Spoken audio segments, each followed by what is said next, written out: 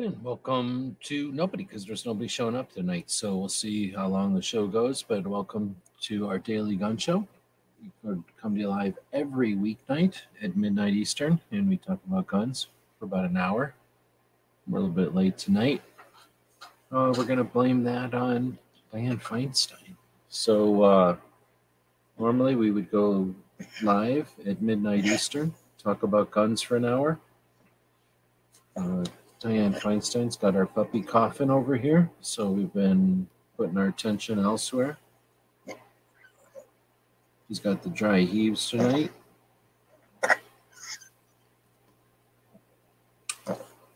So we're going to do an open topic talk tonight, and unless puppy keeps coughing.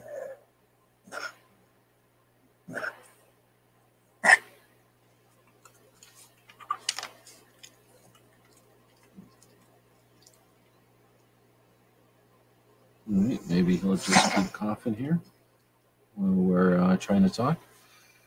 Roy's out there. Good evening.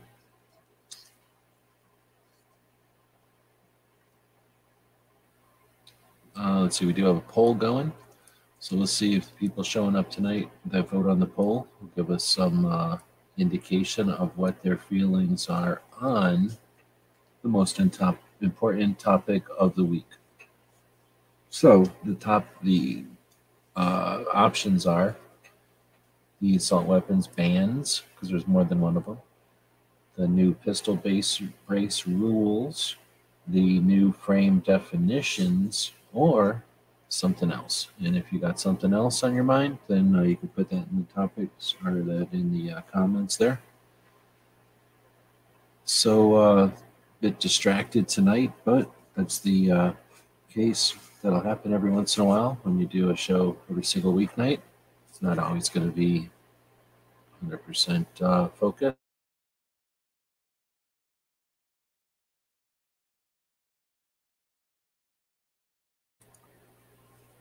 Little puppy has been sick and now doing better and better throughout the week. Woke up today, seemed like he was doing just fine, been fine all day, and then in the last couple hours started coughing all over the place or being a spaz, so got me all distracted and distracted essentially. Paying attention to now him and what he's doing. But I was noticing a couple of different things. I guess I'll just kind of go through the history here of what I've been watching today. Let's see. So there's a way to shove that stuff off the side of the screen.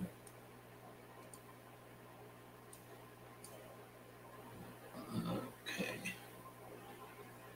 Just was watching the reload here. I got through, I'd say, the meat of the reload to the part where they had Cam on as the guest.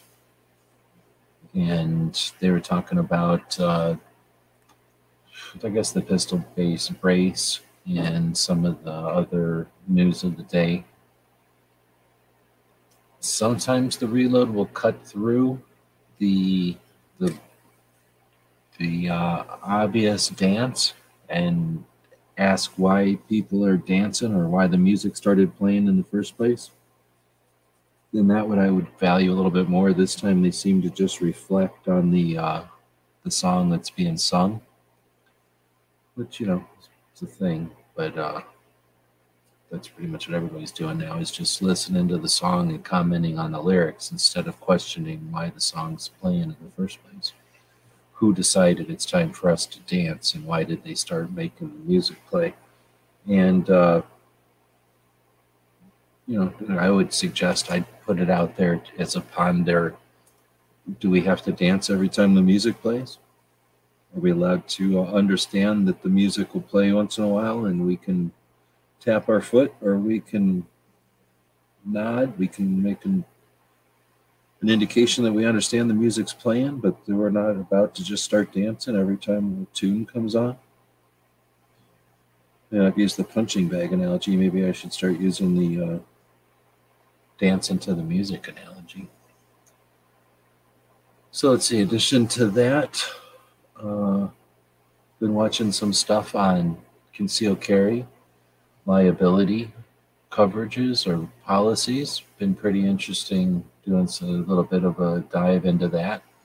This time last year, I did a pretty deep dive. It took about a week to dig into, discover, try to understand, and then compile and archive some data, and then spend some time presenting that. That took a week. Then those videos went up once a week for quite a while, for months. And the feedback that you get from doing a project like that, diving deep into the subject, creating and then presenting the information that you accumulated over some time, really gives you another layer. There's a couple of layers there. There's the original interest in the subject and the importance or the validity of the subject, and big spectrum of things. Then there's the amount of time you can actually give the project, how much of a dive you can actually do, right? Then you've got the results of that, what you come up with, and whether or not if that's the whole picture, or if that's a portion of the picture, or if you really can tell from what you've been able to discover. And then there's attempting to present that, right? All of that is work, and all of that is stuff to do. But then you have the consequences of it, what people make of it, what they interpret from it, and how they react to it. All that's very interesting, and it adds up. So probably one of the reasons I haven't attempted to duplicate that or update that project is the return on the investment there, or what you get in return for that type of investment. And it's probably an indication of why nobody attempts to continue doing anything like that, which is frustrating, because then that also means that the circumstances will remain the same and people will continue to prosper. Let's just put it that way.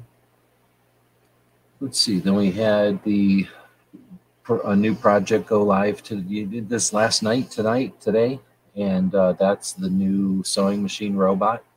Owl and Anchor, our friends over in California, have set it up to make it easy or possible for us to buy their robot. And we've started a campaign over on Indiegogo, which is a crowdfunding platform. And for the next 28 days or so, there'll be opportunities for people to help us raise the funds to get a new robot. It's the funds to buy the robot from them, to drive to California and get it, work with them a little while they have it there, tear it all down, drag it back to Arizona, and start to fiddle with it. See what a new robot can do for the projects that we're working on, and then what we can do for others with that resource, with that new tool. So it's already just a few hours into it, and we've already got 6 people on board, 3% of our goal of $7,000. So if you're interested in participating, for sure, jump on board. The first 10 people will get something cool. The first 25 people will get something cool. We've got some hidden perks for Patreons. If you're already a subscriber to what we do over on Patreon, normally I'd say, or a channel member on YouTube. That was taken away from us recently. So if you have been a channel member, let us know. We've got some hidden perks we can give you a link to. And it essentially gives you a couple of bucks off on the projects, or the perks for the project. And we'll be adding some new ones as I'm discovering what hats cost and how hats work. We'll probably put a hat perk on there, and then maybe more once we going to go along for a few days here. So that's something that we went live for about an hour and a half earlier today, talking about that. Puppy had a crazy reverse sneeze or reverse sniffles or something, some kind of a wheezing, sneezing fit. He had one just before the show started again. So according to the internet, that's something that can happen as an allergy or when they're susceptible. And I may have messed with them inadvertently by having too much pepper in the house. And if his little nose is raw right now because of the being sick, and then I've got all these peppers cooking in here. That might actually be not what he needs. So I'm gonna alter my menu here for the next few days and not cook with as many spicy things, and hopefully that'll help him to not sneeze so much. G23 is saying I'll try to help out now that I'm out of the hospital. Right on. So you're out of the hospital. That's good to hear. I appreciate that. We've got a month, so helping by sharing the project will help out a lot. But yeah, looking forward to being able to, I worked on a couple of patches for you, but even though yours is fairly simple, that was 3 or sometimes 4 color changes. So if we look at G23's logo on the bottom of the left of the screen here, his would have been like a gray color for the background, then probably a black, or maybe the orange, but probably the black for the G. And then you'd stack the orange on top of that G so that it would be nice and crisp. But then you're probably going to want to outline that thing in black also. So that's switching colors again over to black. And I could probably cheat and do gray, orange, and black, but you could tell it would not look as good as doing gray, black, orange, black. And, that would be another color change. So that was just a thing that made it just one more barrier to just whipping out patches for you. Then there's the whole idea of the outline of yours. And with the system I was using, let's just say that lent itself to, it was harder to experiment with materials. So after hearing how Alan Anker has been doing stuff and knowing how some other places do their stuff, I'm looking forward to coming up with solutions to logos like yours, where before the tool I had, the machine that I had, technically could do it, but it was such a laborious and like lo-fi way of doing it that it wouldn't have looked all that good. And not that the way or this machine will be able to do miracles or anything, but compared to what I was able to do, it's going to be able to be much more interesting. So I'm looking forward to being able to fiddle with that. All right, so I'm basically looking at the history of my YouTube over here to get an idea of the stuff I've been checking out. I did find Milspec Monkey, cool dude who I've known for a long, long time now, goes to SHOT Show and did some booth reviews, or in this case, reviews of some new, I guess you'd say, product. Essentially, though, what we've got is Stockland camo is a new type of camo coming out from a couple of snipers. Marine and Army sniper got together and they've created a new camouflage, which is, camouflages are camouflages, but for them, this is a camouflage that they, I guess, works better for what they're doing. And it's sort of a muddy multicam mixed with a little blotchy tiger stripey looking thing, maybe a little Rhodesian kind of flair to it, with Rhodesian colors with sort of a muddy multicam kind of look to it. So it's much more green and brown than a lot of camos. In any case, they've been working on it for a while. They've been developing it for a few years. And when you create a camouflage, what are you going to do with it? You're going to apply it to something. You're going to sew it into something. You're going to do something with that camouflage. And you're either going to, depending on how you feel like introducing it, let's say, you're going to go after certain markets, or you're going to go with certain designs or certain products, I guess. So in this case, Sniper Dynamics, they made this Stockland camo, and they have gone with some, I'm going to say, cutting edge materials. And these are materials that are used, I should say, yeah, I guess they're still considered materials, but they're materials that are results of innovation in technique rather than innovation in material characteristics or the source materials. So in other words, they still use nylon and cotton. It's just that they're sewn in a technically different way that's a stronger weave. It creates a stronger product, similar to the way ripstop is sewn in a way that prohibits long tears in the material.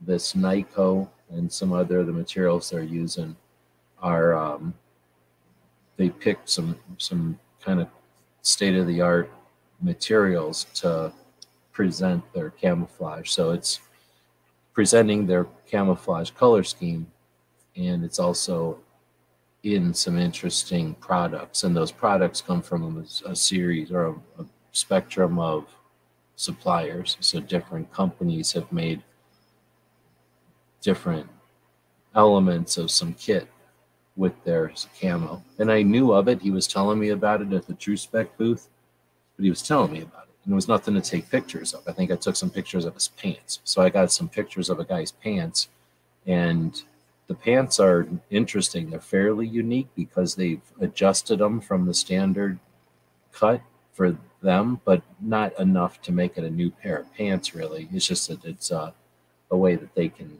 have their camouflage prototypes in a kind of a unique pair of pants. But it's not something they're producing. He just happened to be wearing them. And they had a badge holder, which is also something they're not producing. So having Mil-Spec Monkey's 5-minute video, which is probably less time than it took me to explain what I'm trying to talk about here, was cool. Because, like I say, I think the product was worth talking about, and I didn't do it justice. I didn't have the ability to do it justice because of the way our conversation happened. We were kind of both waiting for somebody else to get done talking. So we ended up talking to be polite and then being interested. I was interested in what he was doing. He just wasn't really there to present his project or his product. So, I didn't really create a really good video or anything. So anyway, it was cool to see kind of a deeper explanation plus a documented explanation with Mil-Spec Monkey's video.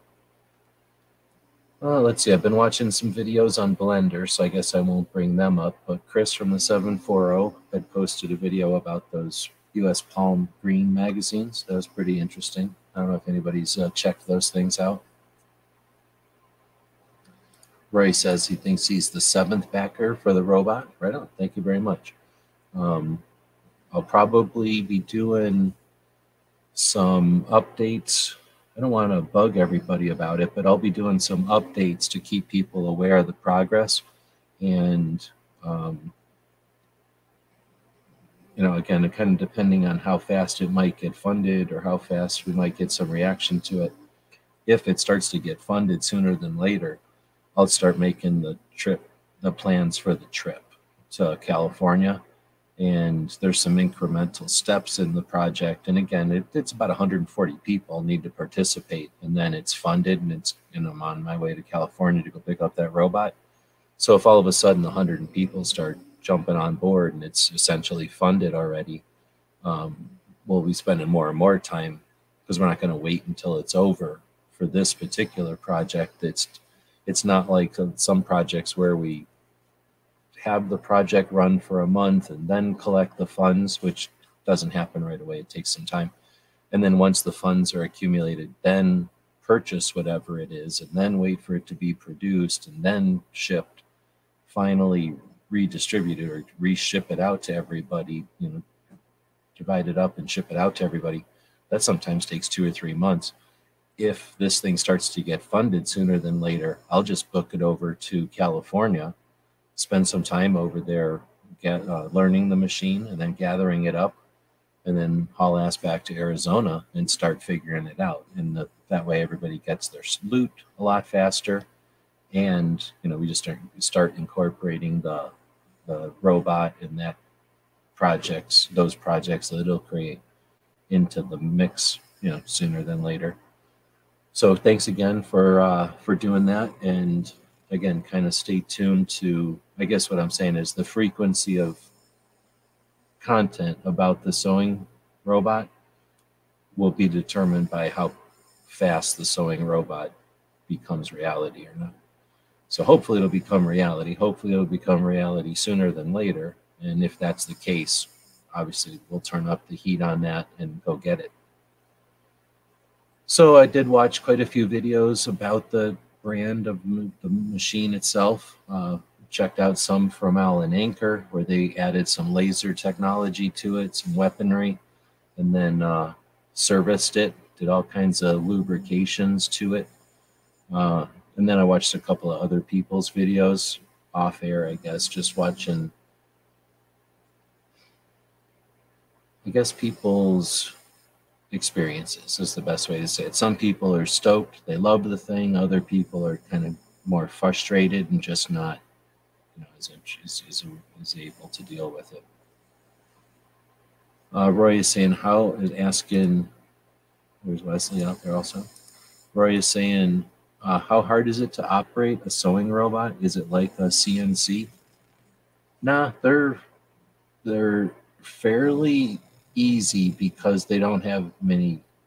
Well, I mean, I guess yes, they're like a CNC, but they're like an Apple Macintosh version of a CNC instead of a Windows or Linux version of a CNC. So they essentially, most of them that I've seen, you can put the file gets created somewhere else. The file, let's say the design or whatever, gets created on a computer or someplace and then just exists. So you got this file. Most of the time you put the file into the machine and you get everything kind of lined up to wherever you want the design to happen on the fabric or the material. Sometimes you want it to be on the left side of the shirt or right in the center of the shirt or on the arm or whatever, so you get it all lined up. And then you hit a button and it starts to sew.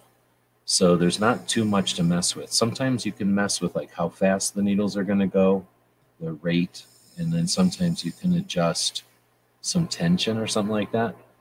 But with the CNC, from my experience, you have a lot more variables in the file, in the software. So the file itself, you can tell the drill bit how fast to go. You can determine what size bit you're going to use or what size drill you're going to use or something, so that the software kind of knows what it's working with. With the sewing machine, you don't really tell.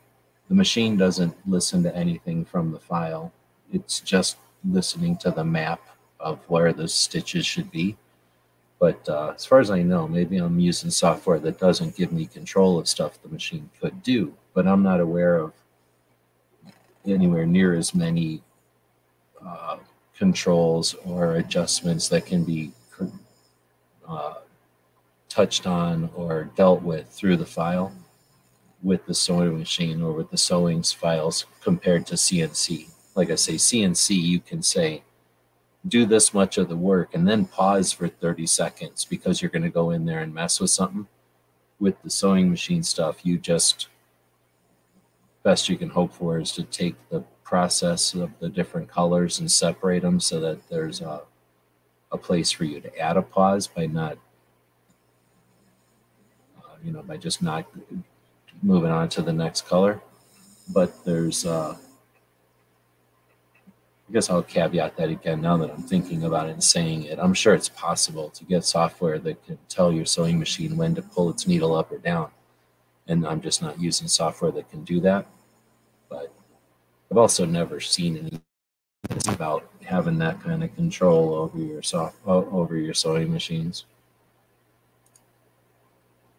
However, this new one, the one that I'm trying to grab off Alan Anchor, it's essentially got a tablet attached to it. Mine had an up and down arrow. So the menu on mine was close to being what we had on a calculator watch or less back in the 80s. And the new ones have some kind of a tablet attached to them. So unless that tablet is just there to give you a color version of the file, I'm guessing there might be some more adjustments or some more things you can mess with on the newer ones.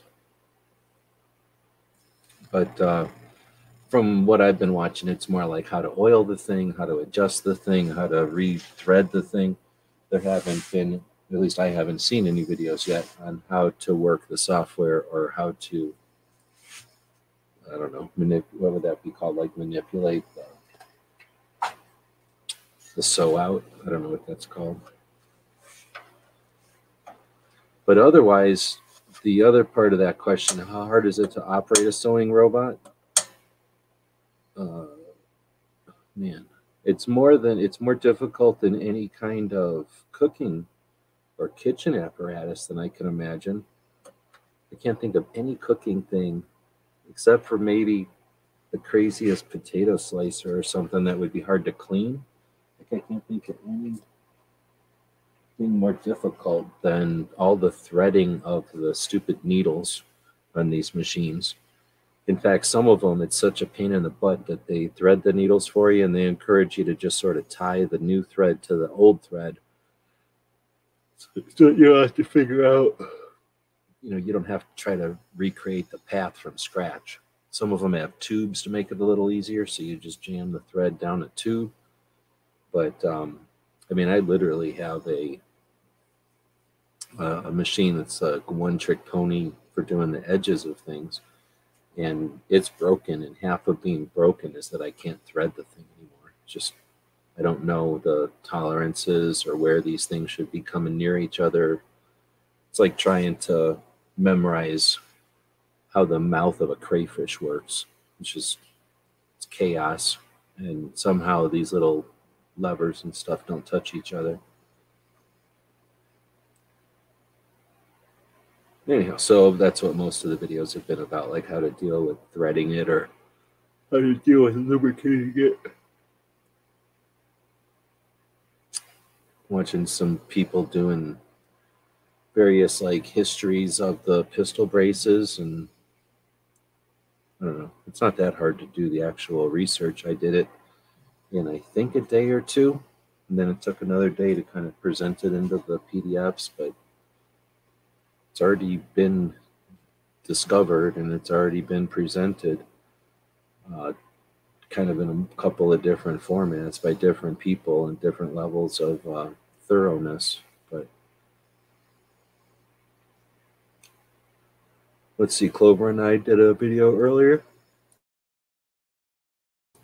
talking about making money as a gun channel on YouTube, offering a perspective and overview of the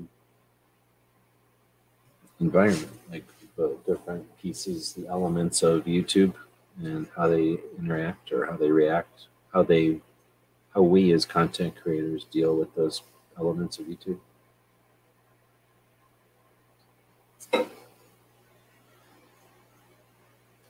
Couple of lawyer videos, watching some more lawyer videos. Michael Cargill posted a statement today on the ATF pistol brace ban.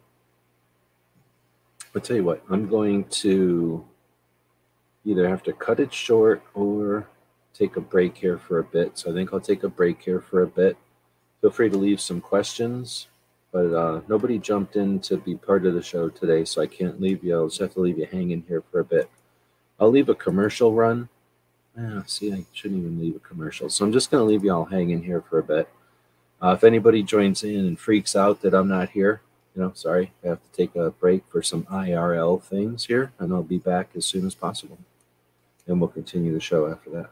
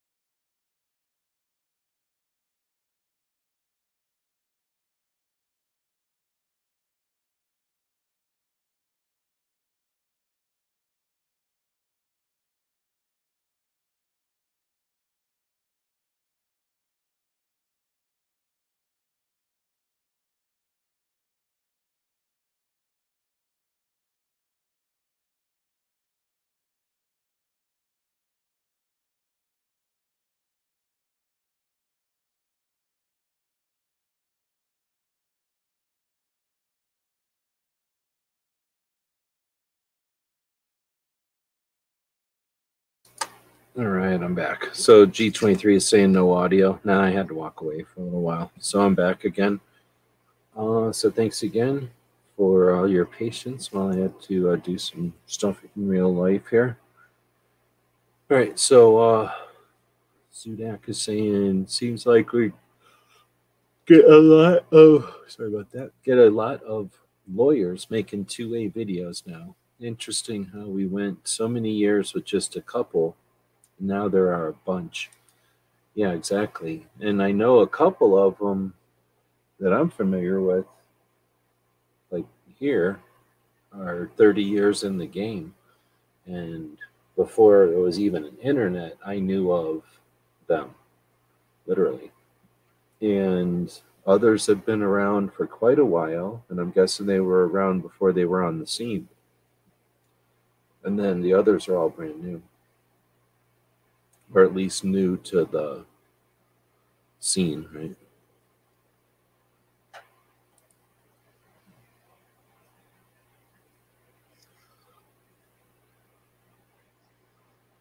All right. So anyway, I forgot. Oh, I was looking through the thing here. So I was watching.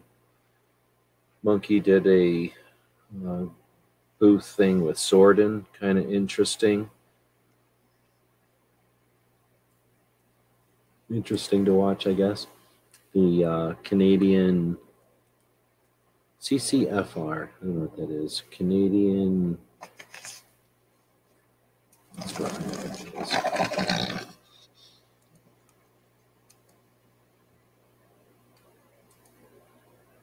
The Canadian Coalition for Firearms Rights. 60,000 subscriber channel that I follow. Obviously, talking about Canada. Had a 2-minute video, kind of a graphic infomercial looking thing, whatever they call it, an explainer video, talking about who's spreading misinformation about gun bans up in Canada. You know, you watch these different things, and everybody's got their own, flavors, tastes, and what they think is going to get through to people and what they create. And they're Canadians also, so they're different. So interesting to watch for sure. Let's see.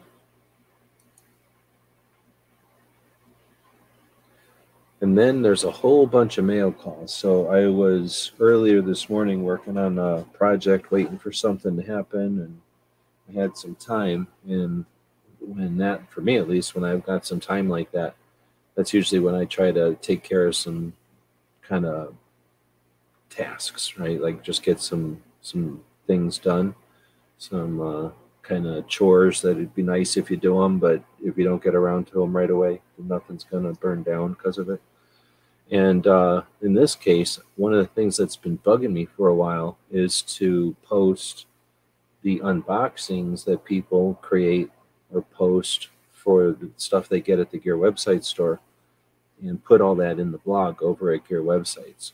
So we have a blog over there at the store, and anything that's important or newsworthy or has something to do with what we're doing at the store, we put into the blog. But then I also like to have, the goal of the blog was to have a thank you to all the people who do shout outs or open the boxes or unboxings or mail calls or whatever they call it on their channel. But that way, I really do. I'm always interested to see how the products get there. We started this whole thing off back in, I'm posting links here. There's the link to the blog itself. But we started this off, I guess, in 2012. So, I think we became a YouTube partner in 2009. We started in 8, and then in 9, they started creating partners. And I was like, what? You can make money making YouTube videos. So I started becoming a partner. And then by 2012, there was a community. Like we were already going live and stuff. So we had people that we knew, that we were friends with all over the country. So the first patches we did were the Arizona flags. And now I knew how to build them. So it's like, okay, now let's do some patches for the Gun. And we did. And we did a run of 100. And I think it was 10 of the one color, 25 of the one color, and the rest, whatever that comes out to, 75 or 65 or whatever it was, of the other color. And then we said, okay, these colors are for the people that just are cool, and then these colors are for the people that are like our extended crew, like that have helped us out a lot or whatever. And then this color is for just us, the people here in Tucson, whatever, that are on the Gun Websites team. And then I shipped a bunch of those patches out in a regular envelope. And honestly, don't remember anymore if I went to the store. I've always had a pretty good relationship with our post office places that we work with. Back in the olden days, I think back in 12, probably still, I was probably doing the website for 2 or 3 post office places where they'd have mailboxes and shipping services. Some of them were eBay stores also. And, I would do their websites for them or host their websites or, run their websites for them. So I knew these people and they would help me out with, if I was shipping stuff, they would show me how to do it and all that. So I probably got some assistance from them on how to ship them cheaply. But whatever, I either got bad advice or no one had dealt with it before. And anyway, we ended up shipping a bunch of these patches, 100 of them. And I guess, I'd say, I can't remember, but let's say 60 of them never got to where they were going. And they were expensive. We did them through a middleman. I didn't know what I was doing. So it wasn't like I could just, oh, no problem, let me just remake them. I told the place where I got them from what happened. And they went, oh, that's a shame. It's going to cost you the same price to get them remade. But, it wasn't their fault, so I couldn't really fault them on that. But I also couldn't just have them remade. But anyway, because of that, I've always had, I've always been like, apprehensive about the shipping, how the shipping's going to go. And since then, we've changed our shipping. We probably do overkill with shipping. We don't charge we charge for our patches. We don't make patches to try to be the cheapest ones you can find. We charge quite a bit for the patches because they're helping to keep the servers online and they're paying bills like the phone bills and the internet bills and the other services that we need, the software and stuff that we need to keep the things moving. And that's how we're doing it. And part of that is because we do overkill with the packaging, with the shipping, with the bubble wrap packaging or whatever. But again, that's because for those second, I guess, run of patches we did, we lost so many of them in one attempt. And it cost money to ship them, $100 almost to ship them all. And when most of them didn't even show up where they were going, it was just a real experience. So anyway, we do appreciate when people do some kind of a post or a picture or something to let us know that everything got there okay. Because even putting stuff in the bubble envelopes doesn't mean nothing. The post office could have a bad day and something gets jammed in a door or closed funny, or big box jumps on or gets smashed on top of it, or it gets stuck next to something that gets grinded between something. All that stuff has happened. I'm not just making all that up. Like pretty much all that stuff has happened to stuff that we've shipped out over the years. So anyway, to say thanks to the people that put the videos and stuff up, we've added a blog post for every one of those essentially. Now, not every Instagram post, so that'll be another morning someday. I'll sit down and go through all the Instagram posts where people have given us a heads up or a shout out or a thank you when they've received whatever it is they're receiving. Plus, it also, of course, is good to, it's fun for us to let people know whatever they're getting for Free Patch Friday, because it's usually either something we were making with the robots or stuff that we grabbed at like SHOT Show or somewhere along the way, or stuff that we purchase. We purchase stuff throughout the year from other patch places, from good organizations that are trying to raise funds. And if it's an awesome patch, I'll buy 2 or 3 and keep one and then put the rest up for Free Patch Fridays. Or if it's something that I don't need for my collection, I'll still buy 2 of them usually, and then just have a couple of them for Free Patch Friday options. And that way we can say thanks to the other people out there that are, keeping patches interesting and keeping a variety out there and keeping the factories running. But it's also a way for us to be able to offer Free Patch Friday stuff that isn't always our own stuff all the time. Anyhow, so because that stuff changes all the time, and some of the stuff, I guess we also have things for Free Patch Friday that we've purchased at gun shops along the way in our travels.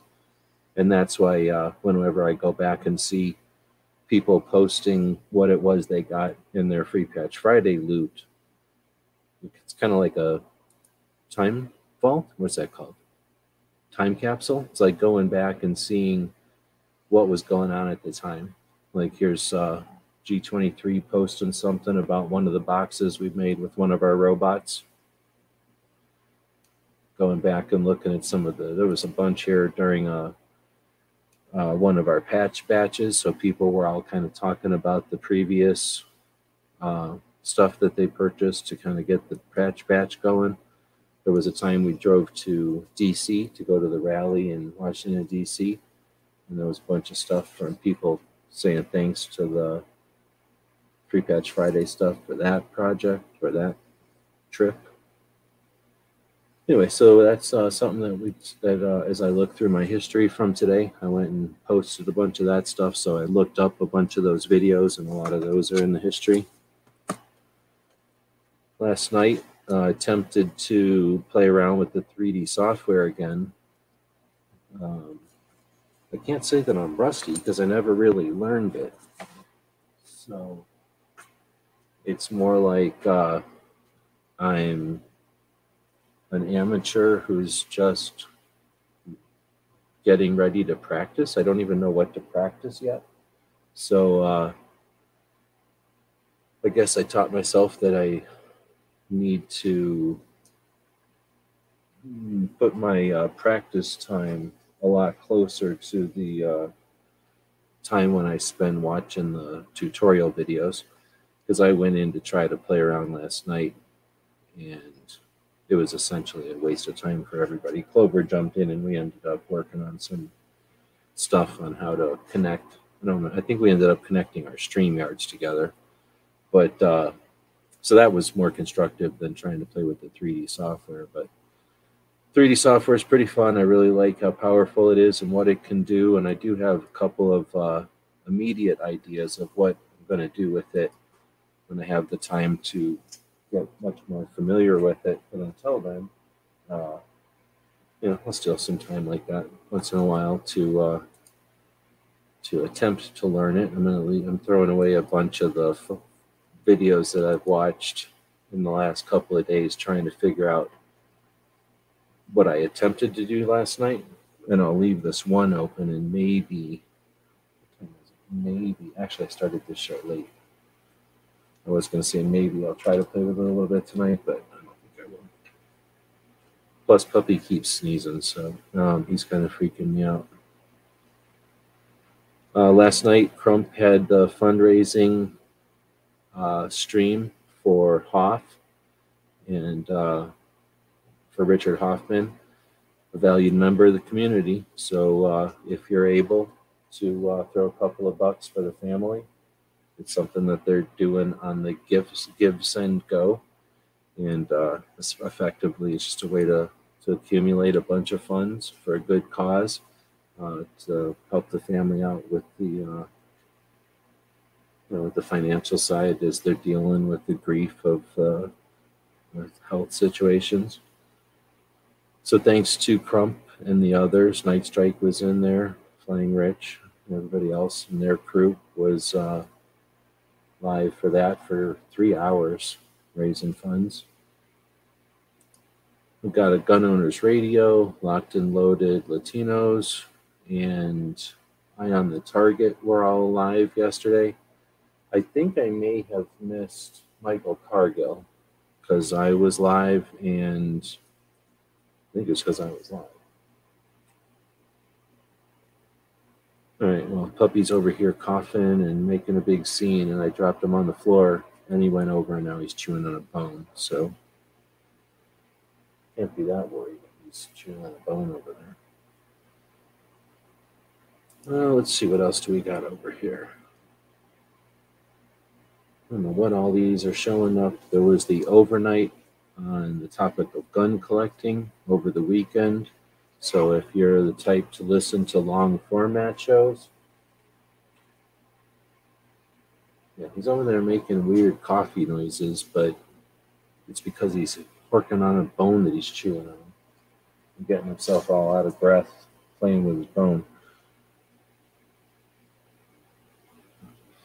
Anyway, so if you're interested in a long format show, DM Foss hosts a show every other Saturday. It's overnight. It happens in the wee hours, and I really enjoy it. It's a non-scripted show, and pretty much open to anybody who wants to join the Gilded server, which is a lot like a Discord server.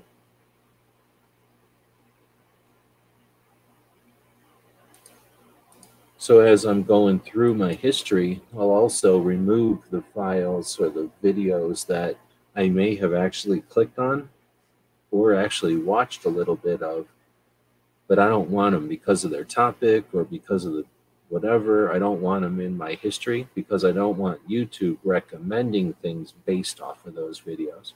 So as I go through to use the history of YouTube videos that I've watched as notes for this conversation or this presentation or whatever this is called, this podcast tonight, I'm also manicuring. I'm also trimming out all the ones that I don't want in there. So if I watched a video where somebody was bickering about some news of the day, even if they're friends of mine, I will remove that from my feed because I don't want YouTube deciding I like to watch bickering shit about news of the day. Like, I don't want that stuff. So even if I have watched a video about that, I want to remove that from my history so that I'm showed things that I do care about or I do value.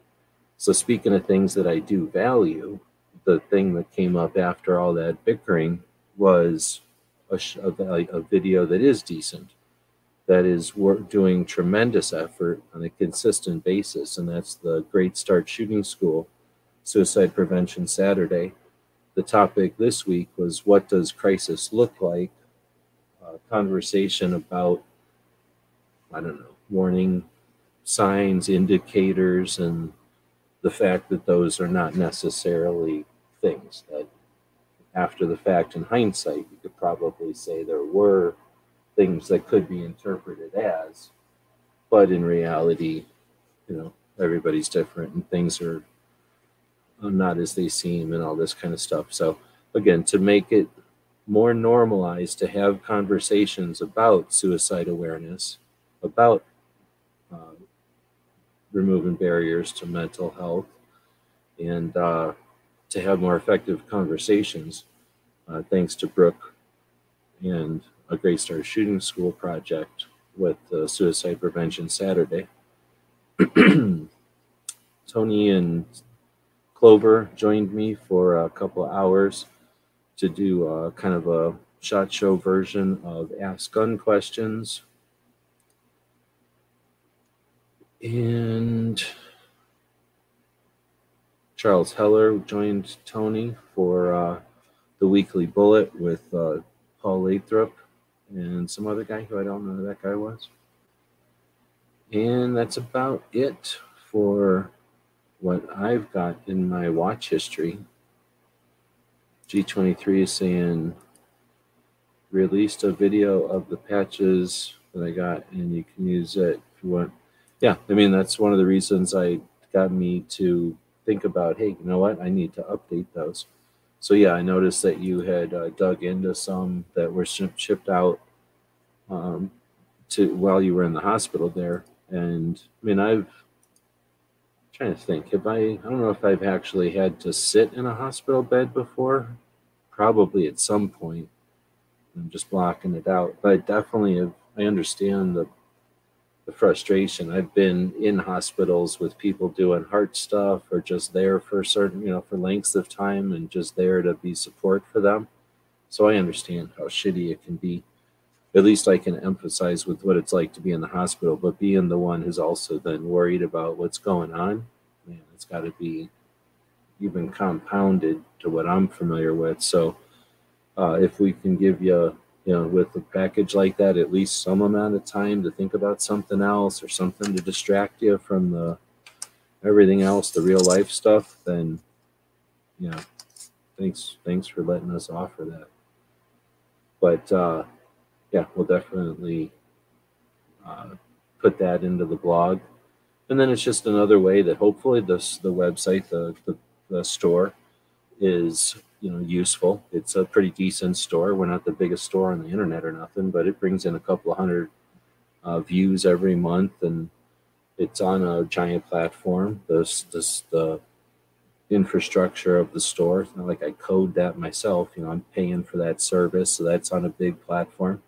So hopefully, when we use the blog to link to people like G23 or Roll Call or Gizzard or Clover or any of the other people who have made videos, Travis, P11, people that have made videos that we're linking to, hopefully, it's given them some back links or whatever it's called nowadays, and being useful in both directions.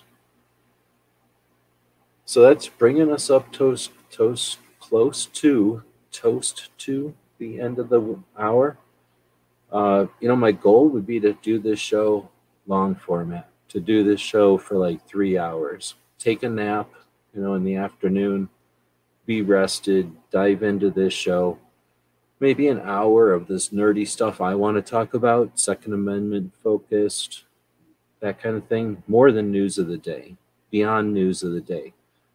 Not talking about the tetherball, not even talking about why they are playing tetherball, with the back and forth news of the day game, but instead just getting straight to the meat, straight to the bone, straight to the part that's important, and do that on a daily basis, because there's literally enough stuff to talk about that's important to do that daily. Do that for the first hour. Then for the second hour, be normal, like gun chat, blah, blah, blah. Let's talk about guns. When people are having their lunch break in the middle of the night, when people are just up having a all-nighter, when people are driving somewhere, we're up talking about guns. We talked about the important stuff first, and then we talk about guns for the second hour. And then the third hour, or at least the last hour, if it's a 4-hour show, if it's a 3-hour show, the middle of the show, the creamy part of the Oreo, that's the plain old gun talk. That's the conversation about guns every day. The one cookie, the one side of the Oreo, is the important stuff. The important stuff that you do first so that it gets done every day. It's there, it's consistent, and it illustrates the important work that's being done by everybody else, and then consolidates it and offers a nice quick summary. And then the last hour of the day is essentially the first hour backwards, so that if someone were to be listening to the last hour of the show, getting ready for work, they're getting the weather report of 2A. Like, here's what we figured out during the night. Here's the 3 things you need to know. That kind of a project. So that the last hour is effectively, here's the 3 things you need to know to start your day. Because it's an overnight show. So we would start the overnight show, summarizing what happened. Then we would just shoot the shit, talking about guns, having a good time, talking about whoever sponsors the show and why they're so great, and why they make the overnight useful and entertaining and amazing. And then spend that last hour of the show kind of setting people up for the next day. Here's what we came up with. Here's a summary of yesterday. Here's what's coming up tomorrow. Go take on the day. So that would be our goal. If you'd like to help make that possible, consider subscribing to our projects. We've gotten our monetization taken away over on YouTube. We're going to fiddle with that. We'll try to figure it out, but it's been a long time since it was any kind of significant part of our income. So we have stuff. We have the store. We work on projects. We do consulting. And then we have our Patreon support. People who buy us a cup of coffee. Some people buy us lunch. So a cup of coffee is like $5, $3. Depends on what you call a cup of coffee, I guess. But we have some different levels over there. So for $5 a month, So what would that be? 36 bucks a year, 60 bucks a year, somewhere in there. We don't really have a yearly one, but just to put it in perspective, $3 a month, $5 a month. And then some people buy us lunch every month. A couple of people are dropping 25 bucks a month on us. So that's like taking us out to lunch every month. I tell you what, if 10 people were doing that, that would be 250 bucks a month right there. That would be big chunks of bills. So a whole bunch of people buying us a cup of coffee, a couple of people buying us lunch. Then there's a couple of others who are, I guess, differently able to support or respect what we're doing. And they make it possible for us to do what we're doing. That pays a chunk of our bills. It makes us really able to pay attention to this stuff without trying to play games or worrying about trying to get you to purchase something just for the sake of purchasing something. If you value that, if you think that's worth investing some resources in as a capitalist, then check out Patreon. It allows you to subscribe to projects like this one. There's other people over there. There's tons of people over there doing all kinds of interesting stuff. So find what you value and look for it over on Patreon. I'll encourage you to check out our channel and see the people that we support. So right off the top, like whatever our Patreon support is that month, the first, 30 or 40 bucks goes right back to other people on Patreon. So you can check out the people that we support, and we obviously recommend them. We literally return some of that investment in us right back to those people. But there might be something like guitars, there might be something like four-wheelers, or there might be something like maybe something about pets. I don't know, something about horseback riding. Who knows what your other interests are? Go check out Patreon. I really like small gardening, small local gardening type of things. Any kind of small business that either helps with community gardening or helps people garden in their backyard. I really think that's got a lot of potential to keep the planet going, to do its thing. So I tend to seek out, and support projects that work on that. Usually hippies or like weird people coming up with ideas on how to compost mushrooms or something out of lawn waste, I think those kind of projects are cool. And the idea of throwing $5 a month at something, giving people the support, the resources, but also the support, the idea that there are people out here that care about what you're doing, give it a try, see what happens. Not everything's a success, but the way you change things, the way you get things to evolve is by, being active and part of that. So anyway, we really appreciate the 130 something people that participate in supporting what we do over on Patreon. It would be a different place if there were 1,000 people supporting us over there. I tell you, the overnight would be different. The people would have different conversations each morning based on the 3 or 4 hour show we did every night that I could put a lot more resources into. But until that happens, again, consider what would happen if Tony had 200 or 300 people supporting what he does at a $10 a month level. It would change what he's able to do in New Jersey. So Patreon's a pretty cool platform, and what it can do is even better. So anyway, thanks for listening to me kind of talk about that. Every once in a while I try to mention, we don't just put that scroll down at the bottom because I got nothing else better to do. We really value what those folks allow us to do. Let's see. What do you think of the leather deep concealment holsters from Smart Carry? I think they're great, maybe not for beginners, but for experts. Okay, well, holsters are like shoes, are like belts, are like pants. So what some people are going to think are silly and a waste of time, other people are going to think are necessary because that's how they make their living. And then other people are worried about if they work, and other people are worried about what they look like. And nobody's right and nobody's wrong. So holsters are one of those things that are the interface between the tool and the human. So there's going to be a variety, and people's tastes and requirements and needs and appreciation is going to change over time. So the holsters that you love today, you may hate tomorrow. The holsters that you think are perfect now are going to be a joke 5 years from now, probably, unless you don't evolve. And then 10 years from now, you might discover that they were a joke. And that doesn't mean that they were a joke 10 years ago. It just means that from your perspective 10 years from now and your skill set, your ability, what you consider to be an issue, has changed. So, what you did when you were 18 seems kind of silly when you're 40. I don't know. There's always somebody willing to sell you something. There's always somebody willing to tell you it's a great idea or it's a horrible idea. They're not for me, and they might be for somebody, but I'm not selling them, so I don't gotta really support them or shit on them. But I think you're the only person that's ever asked me about them. An Ultralight 357. I don't know. I like my revolvers in my pocket.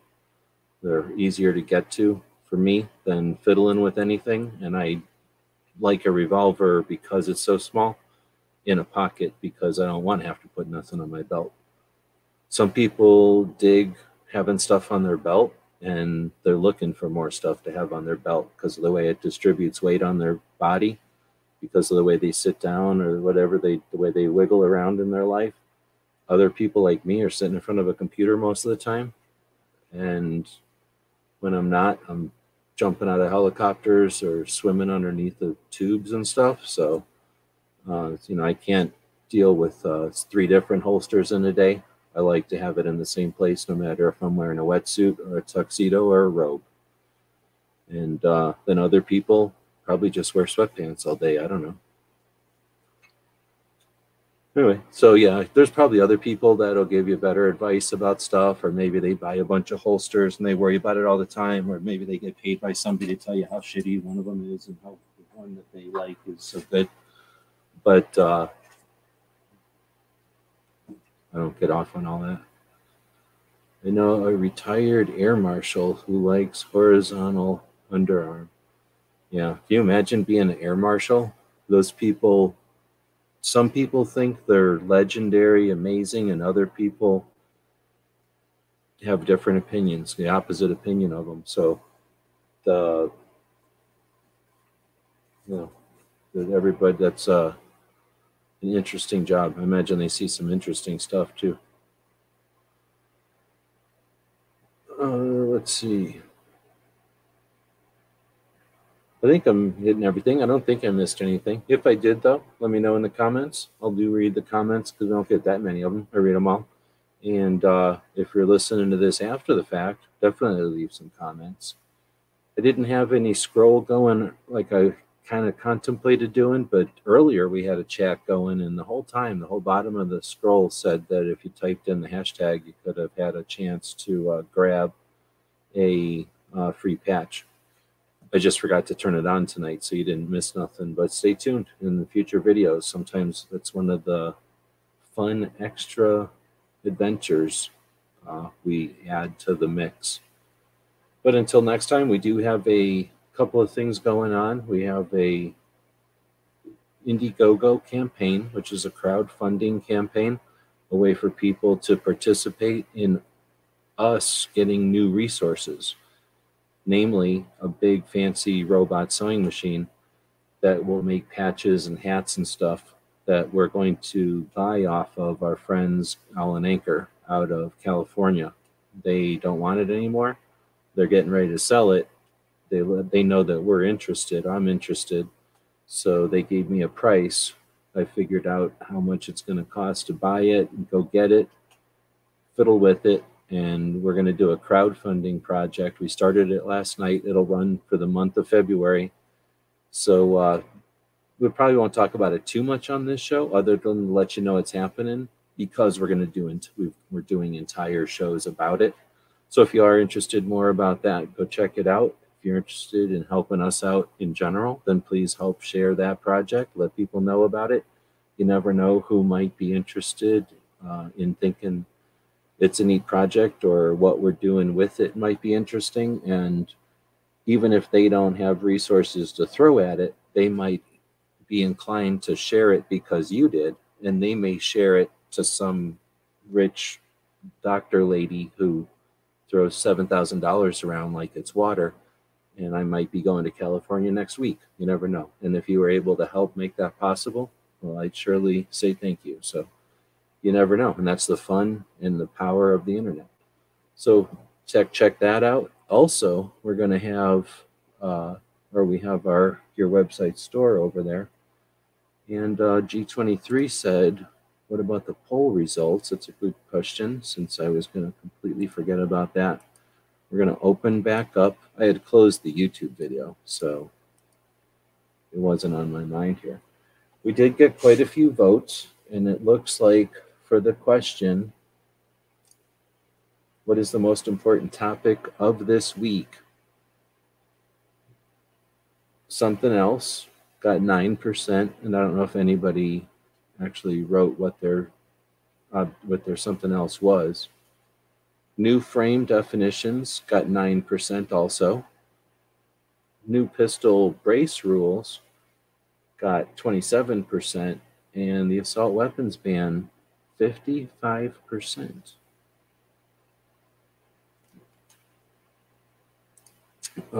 Middle saying, that's hilarious. I just bought my doctor a $7,777 Rolex. It's sweet and sparkly. Well, there you go. So that watch costs as much as the robot I'd like to buy and the trip to go get that robot. So if you got another $7,000 laying around, check out our project that we've got going on, a crowdfunding project, and consider dropping $7,000 on it. I would much appreciate it. And you can't even imagine the cool patches that we'll make, because I can digitize whatever you come up with into the fancy digital files that you shove over to the robot, and then we watch the robot print it. So anyway, so that's going to be a lot of fun in the next weeks or months to come. Let me go see what this comment is over here. Oh, Gizzard's flaunting the fact that these can still have channel members. So thanks again to the people who had been channel members. Most people were channel members because they left Patreon because they hated it. So unfortunately, when YouTube took away our channel members, we didn't really gain too many Patreons. Like 2 people went back over to Patreon. So we basically lost a bunch of people, but we still appreciate the people that while they were there for a few months, were channel members. And again, we appreciate those folks who make it possible for us to do what we do. I'm going to quit saying that. We'll play a commercial. And, well, then you'll have to do whatever you're going to do for the rest of the evening.